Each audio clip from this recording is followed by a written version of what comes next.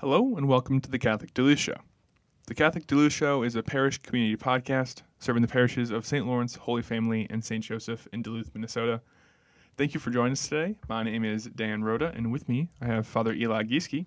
How are you doing today, Father Eli? Good to be with you. Welcome to Ordinary Time. Yeah. Easter is officially over. Yeah. 2 days in now, Monday, Tuesday. Even though we had a saint today, so there was still wearing white, but we're in Ordinary Time. So. Yeah. I think it's one of those things that once like the fourth week of Easter hits, kind of like it's hard to still like Celebrate. think that you're in the time of Easter. So maybe people are like, oh, okay, well, I feel like I've been in a couple weeks of Ordinary Time, but this is the beginning. Yeah. And it's going to be hard to notice in the next 2 weeks because we have Corpus Christi coming up. Well, Trinity Sunday this weekend and then Corpus Christi after that. So we got all these kind of special days where you kind of ease into Ordinary Time. So yeah. And then next thing you know, it's going to be Advent. And then it's going to be Advent again. We'll start all over. So, what do you know what week of Ordinary Time is it? I think is it 8? I think we finished. I forget, but it always depends on when you left off in Lent. Yeah. So I think we finished on 5 or 6, and so I forget why. Sometimes it seems like you skip a couple. So we're in the 8th week of Ordinary Time, but we didn't have the 8th Sunday in Ordinary Time because it was Pentecost, and we won't have the 9th or 10th week in Ordinary Time because those will be trumped by the solemnities of Holy Trinity, Most Holy Trinity, and Corpus Christi. So you kind of can lose track, but if you go to daily Mass and you actually get a day where there's no saint, you would follow the prayers for the week of Ordinary Time. So yeah, and it's something too that,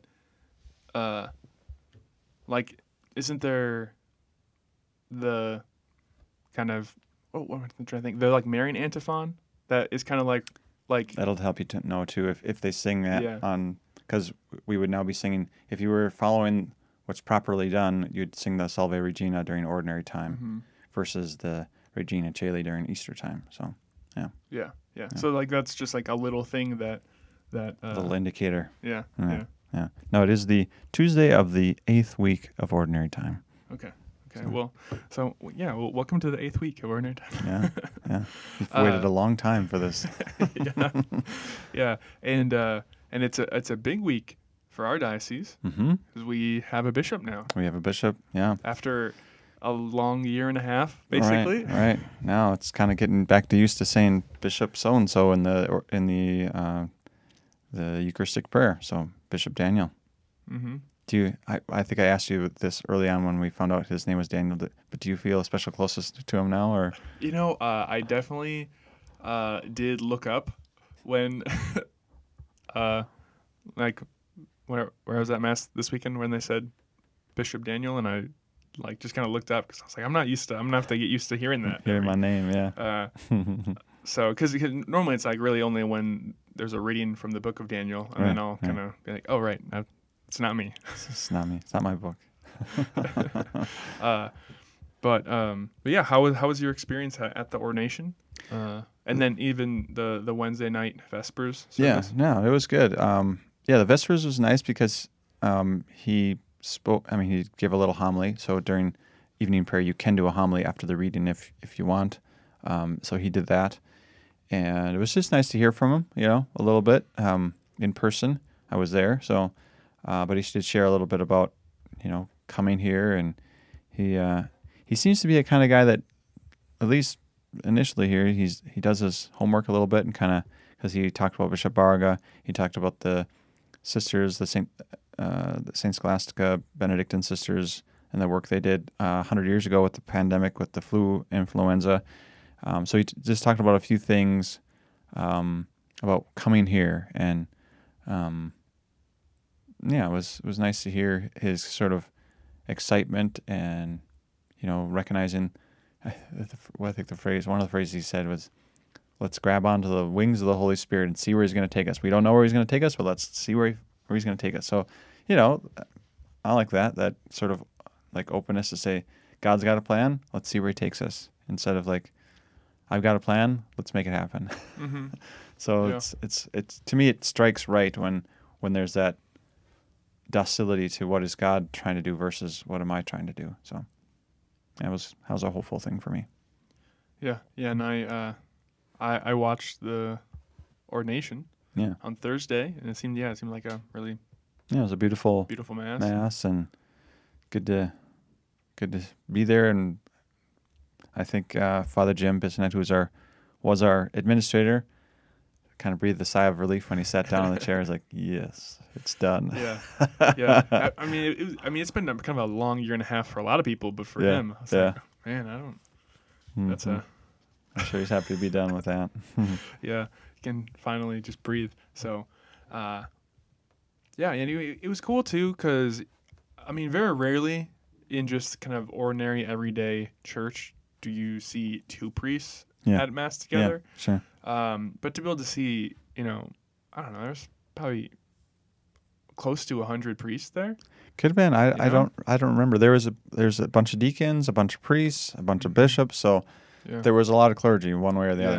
And I don't even see how, because I was sitting in the very front because they had me help with communion, so I didn't see how many rows we took up, but there's a lot of clergy. Yeah. So I think it was just good to see. Mm-hmm. And it's kind of like bring some hope. And you're just like, oh yeah, look, the church is alive. Mm-hmm. Yeah. Because we can just get so caught up in our just local church and what we're used to. So, right. That was really cool to see that. Yeah, and it seems like he's very loved back in Green Bay. So it's good to. I mean, when somebody's loved, it's like, okay, there's a reason, right? So Yeah. They're not like kicking him out and being like, yeah, get him out of here. So you take him over there. Yeah. So. It's probably good to like see a lot of people too. There's probably people you haven't seen in a while. Yeah. No, I saw quite a people I have not seen in some of them in years, like people I knew from the cathedral, and some others just around the diocese. Yeah, so it's good. Yeah, and I saw that the diocese released a little kind of schedule that they're going to have Bishop Felton go to the different deaneries Celebrate Mass. So I think ours is 2 weeks from now or something. 3 weeks from now. Yeah, it's June 9th. June 9th. Yeah. So Wednesday, June 9th at the cathedral at 5:30 p.m. Nice. So and he's going to go to Cloquet, Virginia, Brainerd, and Hibbing. And that was just one of those things that it kind of, I was just like after I saw that I was thinking about, I was like, man, like you think like of all the roles the bishop has to do, I was like, I mean I don't know if he is extroverted or if he's introverted or anything, but that is a like a role. I was like, that'd be a lot of just emotional energy, a lot of interacting with people, and hopefully early on here it'll all be positive and like welcome and nice to meet you and that sort of thing, but pretty quickly I'm sure that it turns to like having to make decisions that maybe aren't easy to make, and not everybody's happy or everybody's got a plan for how things got to go, and you have to be the one that makes the decision one way or the other. So it's not an easy role to fill. I can only imagine. So but he seems like a holy man, and I think we're happy to have him. Hopefully he's happy to be here. So well,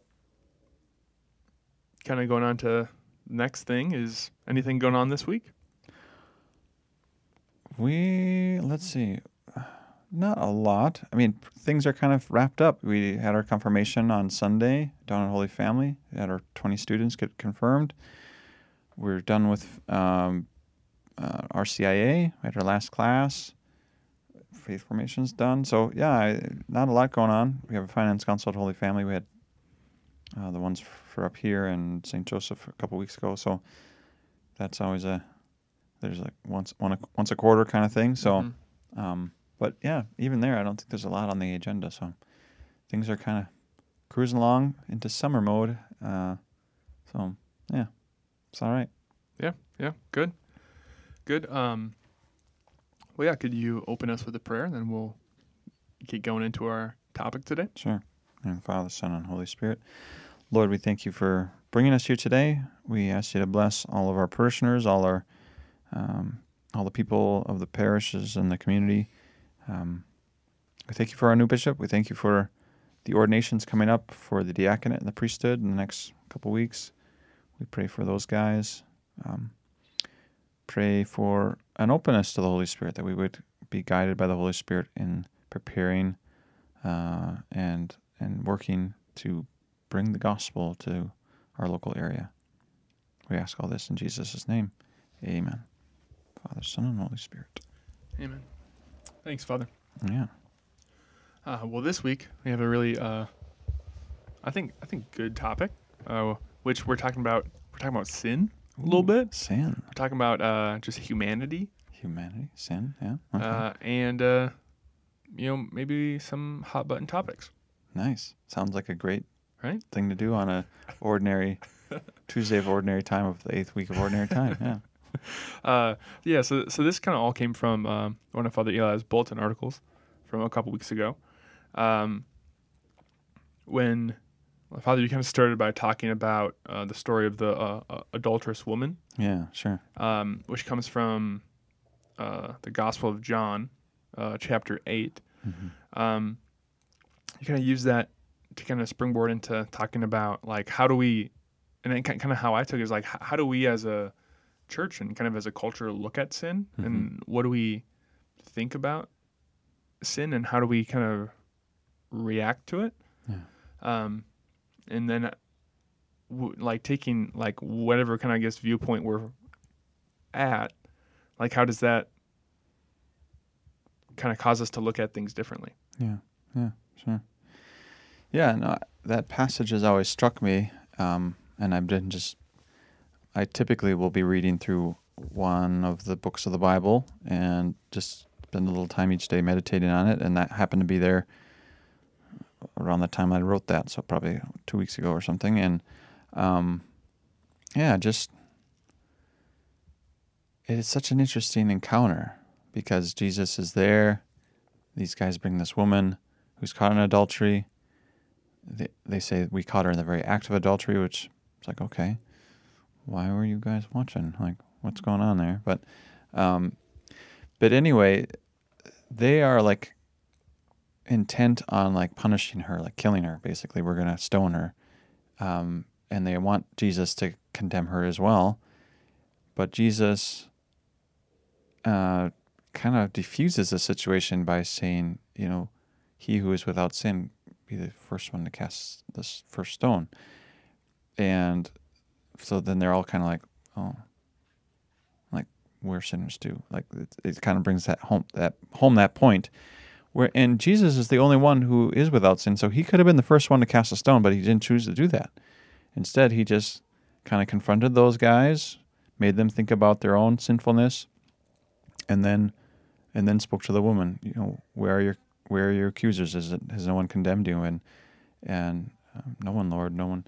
And so he says to her, go and sin no more. So it's interesting because he neither, I think I mentioned this, he neither like chooses to like punish her, but neither does he just say, it's not a big deal, go and sin again. It's like, go and sin no more. So you've received mercy now.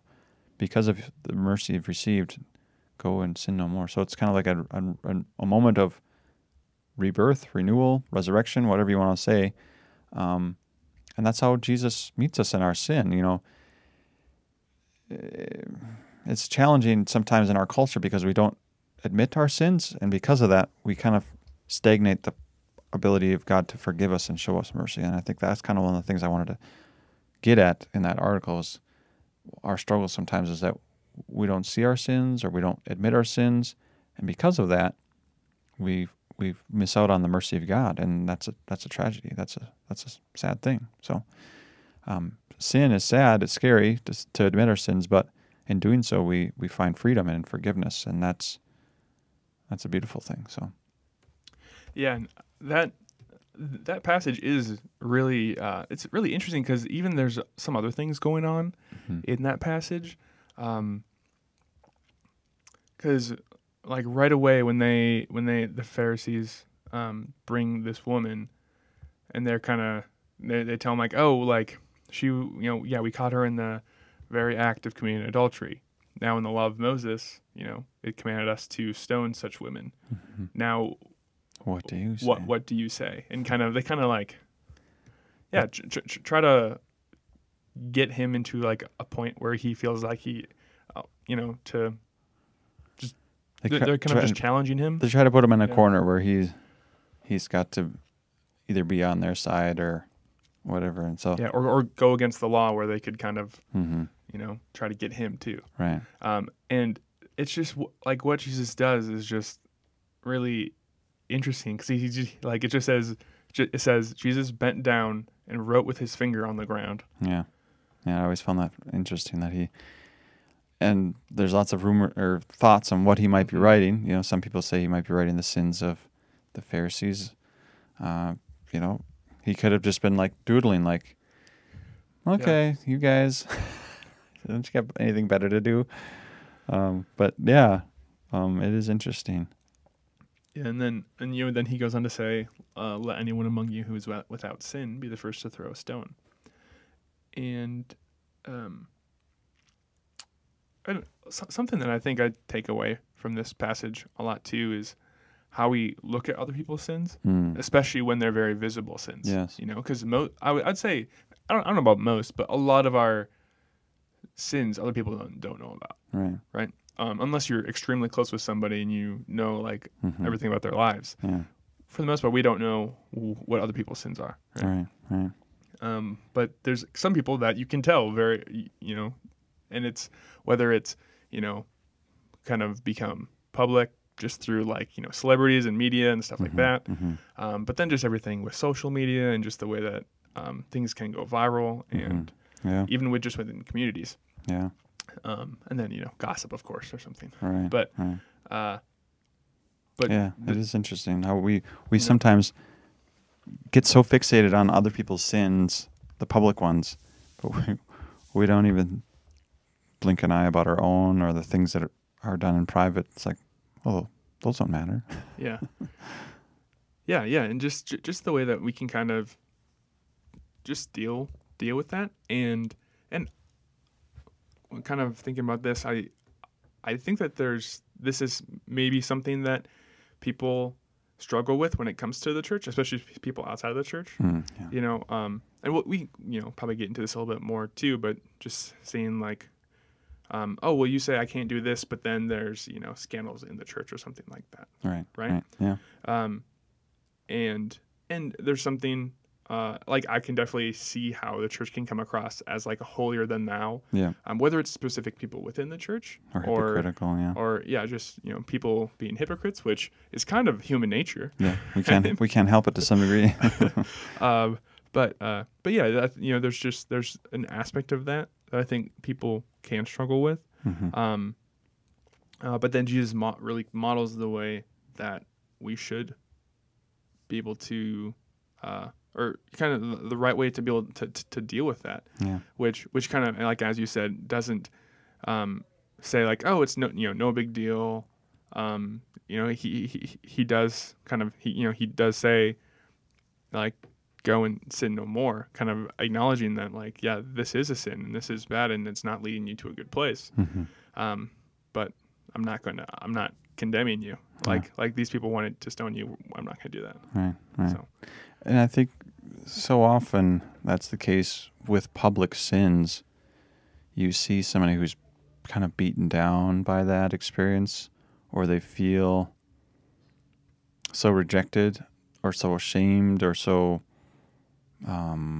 even sometimes they have self-hatred or whatever. Like you see that in people, and so every encounter with a sinner is different, and sometimes people need to be shown their sin because they're not seeing it, and other times, like this case, it's like, no, this person has suffered enough. They need to be built up and encouraged and helped to know that they're still loved and they're still lovable, and that God sees them as his son or daughter. And so that's one of the ministries of the confessional that not everybody sees, but it's a very humbling thing to to walk with people in their sin, because a lot of times things are hidden, but there's still a lot of shame or a lot of guilt or a lot of frustration or whatever. Like, why do I keep struggling with this thing or whatever? So, but our world often tells us these things aren't sin or these aren't bad things or just do what you want. And so it's this kind of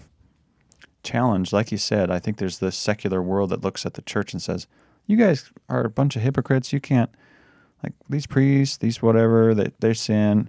But it's looking at the thing wrong. I mean, our sins are what keep us from being happy, from being fulfilled, from being truly who we are. And so when we point out sin or talk about sin as the church, it's not to condemn, not to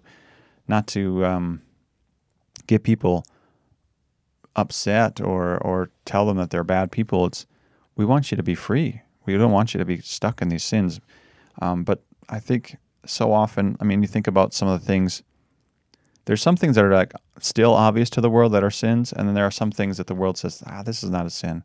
Like the whole, all the sexual immoralities that we're seeing in our world, most of those, the world says, it's not a big deal, like, do what you want. And yet that's such a source of sorrow in our culture, like the destruction of the family, the destruction of marriage, the destruction of relationships. And yet the culture doesn't, it just says, do what you want, you know? And so it's interesting, like on the one hand, they point to the church and say, you guys are bad for telling us these things are bad, but they also have this blindness to like the effect of these things. And I think until we as a culture can see the effects of these things, we're just going to keep doing them. And the church is kind of sitting here on the side going, hey, connect the dots, see what is happening here. And so there's that side of it where you want to help people be free. And then there's the healing side of it where you want to help people be forgiven and be able to let go of their sin. And so it's either I'm blind to my sin and I don't want to confront it, or I'm crushed by my sin and I can't face it, or I can't let go of it or whatever. And so it's kind of like there's these two aspects that are related, and you know, that's the challenge sometimes, I think, is who are you speaking to and how do you speak to everybody, because not everybody's in the same place. So yeah, and that kind of healing aspect too. I think a lot of times, just when it comes to forgiveness, like when people don't, not that people don't want to be forgiven, but kind of when you were talking about this, but like, am I even worthy of forgiveness or something like that, you know? And I think we can, like, because either you have to face that, or you can say, oh, well, then maybe it's just not that big of a deal. Yeah. And then I don't have to feel this weight. Right. And that's sometimes how people deal with it is, you know, that's often when people have screwed up in a big way. I would say the area of sexual morality is a way that many people screw up in a big way, or they would feel that that's a big weight on them.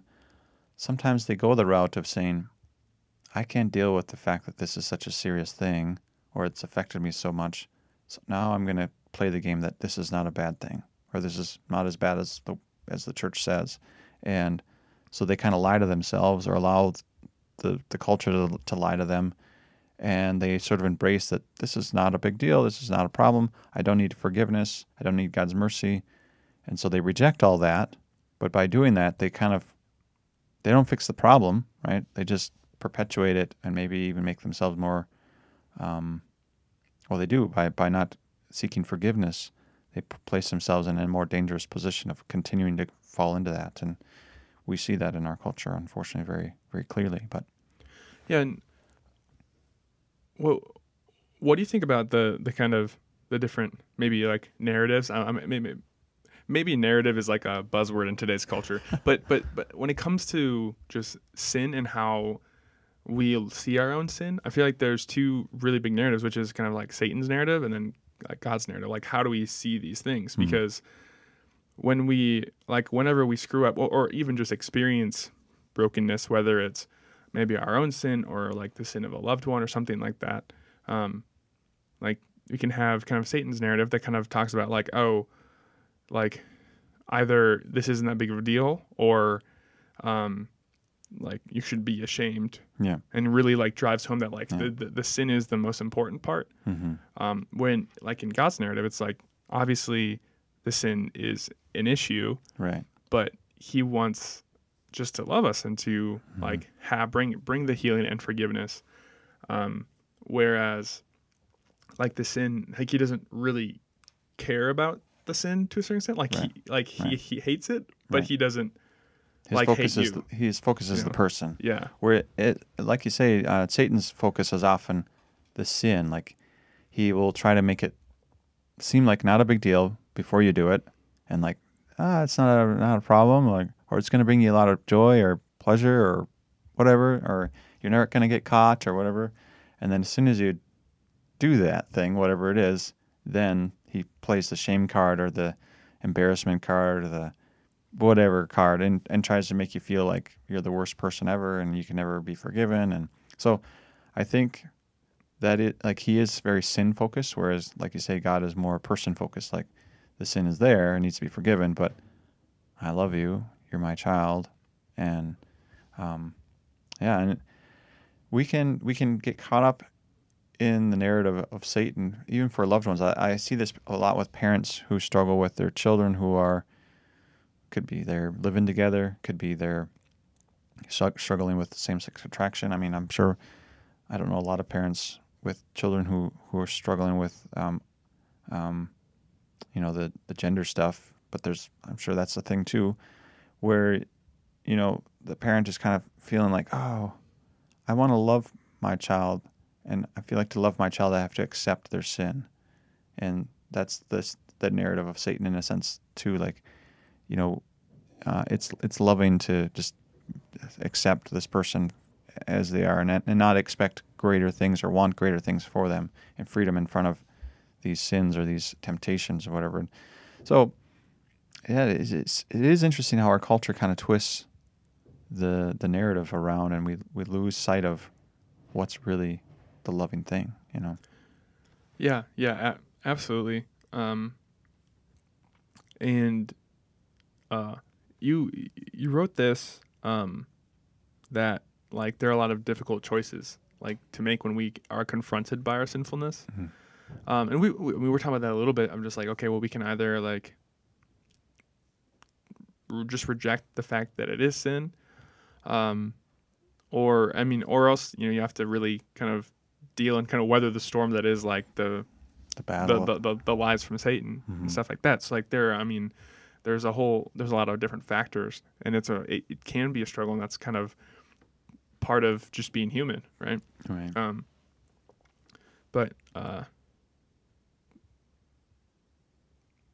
But yeah, just the fact that like Jesus is merciful and he offers us that mercy. Yeah. That is sometimes hard to see. Yeah. Yeah. A lot of times we want to fix ourselves or be worthy enough to come before Jesus and like say Mm-hmm. like, I'm sorry, but I fixed myself. Yeah. I don't. Yeah. So you can love me now, instead of saying, I need help. You are the way. You're the one that can fix me. I surrender to your mercy. Right? Instead of just so often, you can almost sometimes even hear it in the penitent's voice. Like if they have something that they're really like sorry about or shameful about or whatever, they'll often try to like couch it in the best terms possible so that it doesn't look so bad. And it's like, I try not to point that out or ever make a note of that, but you can almost see like it's like, don't you trust in God's mercy? Like he doesn't care what the thing is. It can be whatever it is. But if you come to the Lord with a sincere desire to be forgiven, like it doesn't matter what it is. Like God's mercy is bigger than that thing. And so often we kind of want to say like, yes, I'm ready to acknowledge my sin now that I've come to the point where I've overcome it, or I've worked on it or whatever. And it's like, yeah, which I totally understand that, because I feel like that was me a lot. No, I've done it too. Especially, and at least for me, it was something that with the kind of like American dream, fix yourself, like become whatever you want, like you can do anything you want, right? Like yourself. I feel like that was something that was kind of just ingrained in me through like that idea Yeah. of just like, oh well, if I just put the right habits in place and do this like self development and stuff, that I'll be able to like fix myself, and then I'll be like worthy for God, Right. which is just so funny because like that's become one of like Satan's narratives again. But then like Jesus never says anything close to that, and he says in the Gospels like there was it right after he like gives the Beatitudes, or like he has, he's doing all these preaching, he's kind of building up a community, and then he just gets up and leaves the next day. And then they're kind of like, where are you going? He's like, I need to, like, I've come for the lost, and like this isn't like my job, and like he talks about all the time that like I've come for the lost. Right. And this those who are sick are in need of help. Those who are not sick do not, basically. Yeah. So he makes it clear, like, if we're sick, if we admit our sickness, there's something he can do for us. If we're sitting there going, I love you, Jesus, but I don't need your help. I'm good. Look at how good I am. I'm really good. And you sort of hear that in people. They'll say, I just want to be a good person, or he was a good person, she was a good person, they're a good person. Like, we're all about being good people, but what does that really mean? Like, in the end, it's like, it doesn't matter if you're good or bad. It just means, it just matters, do you accept Jesus' life in you? Do you accept his mercy? Do you accept that he's your Lord and your Savior? And do you follow him by your deeds and by your life? Do you have a relationship with Jesus? And this good person thing, I don't know where we got that from, but it's like, being a good person, what does that mean? Like, it could mean that you're a disciple, but just doing good things for other people isn't a way to be forgiven of your sins. Sometimes there is the passage where it says charity or alms towards others will cover a multitude of sins and that sort of thing. So there is that idea that our deeds can, in a sense, move us to that place of being open to God's mercy. But in the end, like, we cannot save ourselves. We're not Pelagianists. The church has rejected that path of trying to say we can save ourselves. And so it is hard. And in a world that is all about self-help and self-development and self-reflection and all this, we often get caught up in this idea that we can save ourselves, or we need to save ourselves, or we should find our self-worth in what we do, all these things, and none of that is Christian. So it's interesting.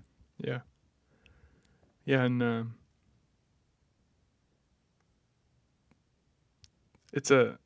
I've heard this before, but it's a good thing that we're not in charge of our own salvation. Yeah, because God's way more merciful than we are. Yeah, it's true.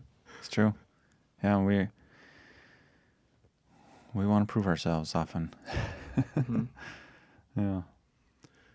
I think kind of as we wrap up, and looking from this, from this passage of the adulterous woman, and I think just seeing how like gentle that Jesus is with her, and just kind of like reflecting about that, like in our own lives, like if we like go through that and place ourselves, in her place. Yeah. What's your worst sin, your worst nightmare of a sin you could commit?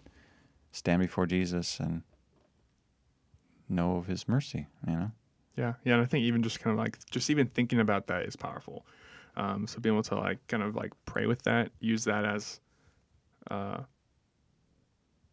just kind of something to use as like an exercise and just like pray with, and then be able to like bring that to, whether it's just to confession or just to be able to share with those around us, I think is pretty powerful. So. Right. Yeah.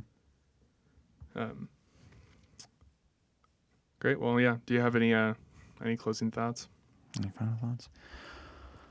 I just, I guess we kind of talked about it a lot already, but just to kind of hit home with the point of, if you if you have any kind of sin, anything out there, anybody that's out there that has something that they're ashamed of or regret or whatever, like, you got to bring it to the Lord. That's the only place it's ever going to get healed. The only place you're ever going to get able to let it go. We can't hold on to these things and expect them to go away or to be healed. It's only when we bring it to the healer. So really important that we receive God's mercy and that we face our sins in the sense. I think sometimes it takes people a long time to face their sins, whether it's because of shame or they've forgotten about it to some degree because they've buried it out of whatever reason. But we need to confront our sins and bring them before the Lord for His healing. And until we do that, as a culture, as individuals, if we just try to say that these things are not sin or they're not bad, we're reaping the benefit or the benefits, the effects of that. And so, in some sense, there's a lot of hope, but the hope relies on the fact that we come to the Lord. If we don't come to the Lord, we're stuck. So, yeah, just encourage anybody who's out there who's struggling or knows someone who's struggling, encourage them to come to the Lord. Come to the Lord, seek His mercy, seek His forgiveness in the sacrament of reconciliation, in prayer. Maybe revisit this passage, John chapter 8, and just receive God's mercy. Yeah, and so as you were saying that, something else kind of came to me. And just this idea that for the adulterous woman, what was probably the worst day of her life turned into probably like the best day of her life, just because like Jesus entered into it. Right. And I think we think about that with our sin all the time. It's like, I need to keep it in because if this comes out, it's the end or something like that, right, you know? Right. But then like Jesus is able to like come into that and like bring that healing and actually like change your life. Yeah. And sometimes our sins are the door by which God enters our hearts because we've kept Him out in all other aspects of our life. And that's the place He comes in. So in that, there's a mercy sometimes even in our sin, oh happy fault sort of thing. So yeah. So that that's gonna do it for today and for today's episode. Thank you for joining us. Thanks for listening, and we hope you have a great rest of your day. And we'll catch you next time.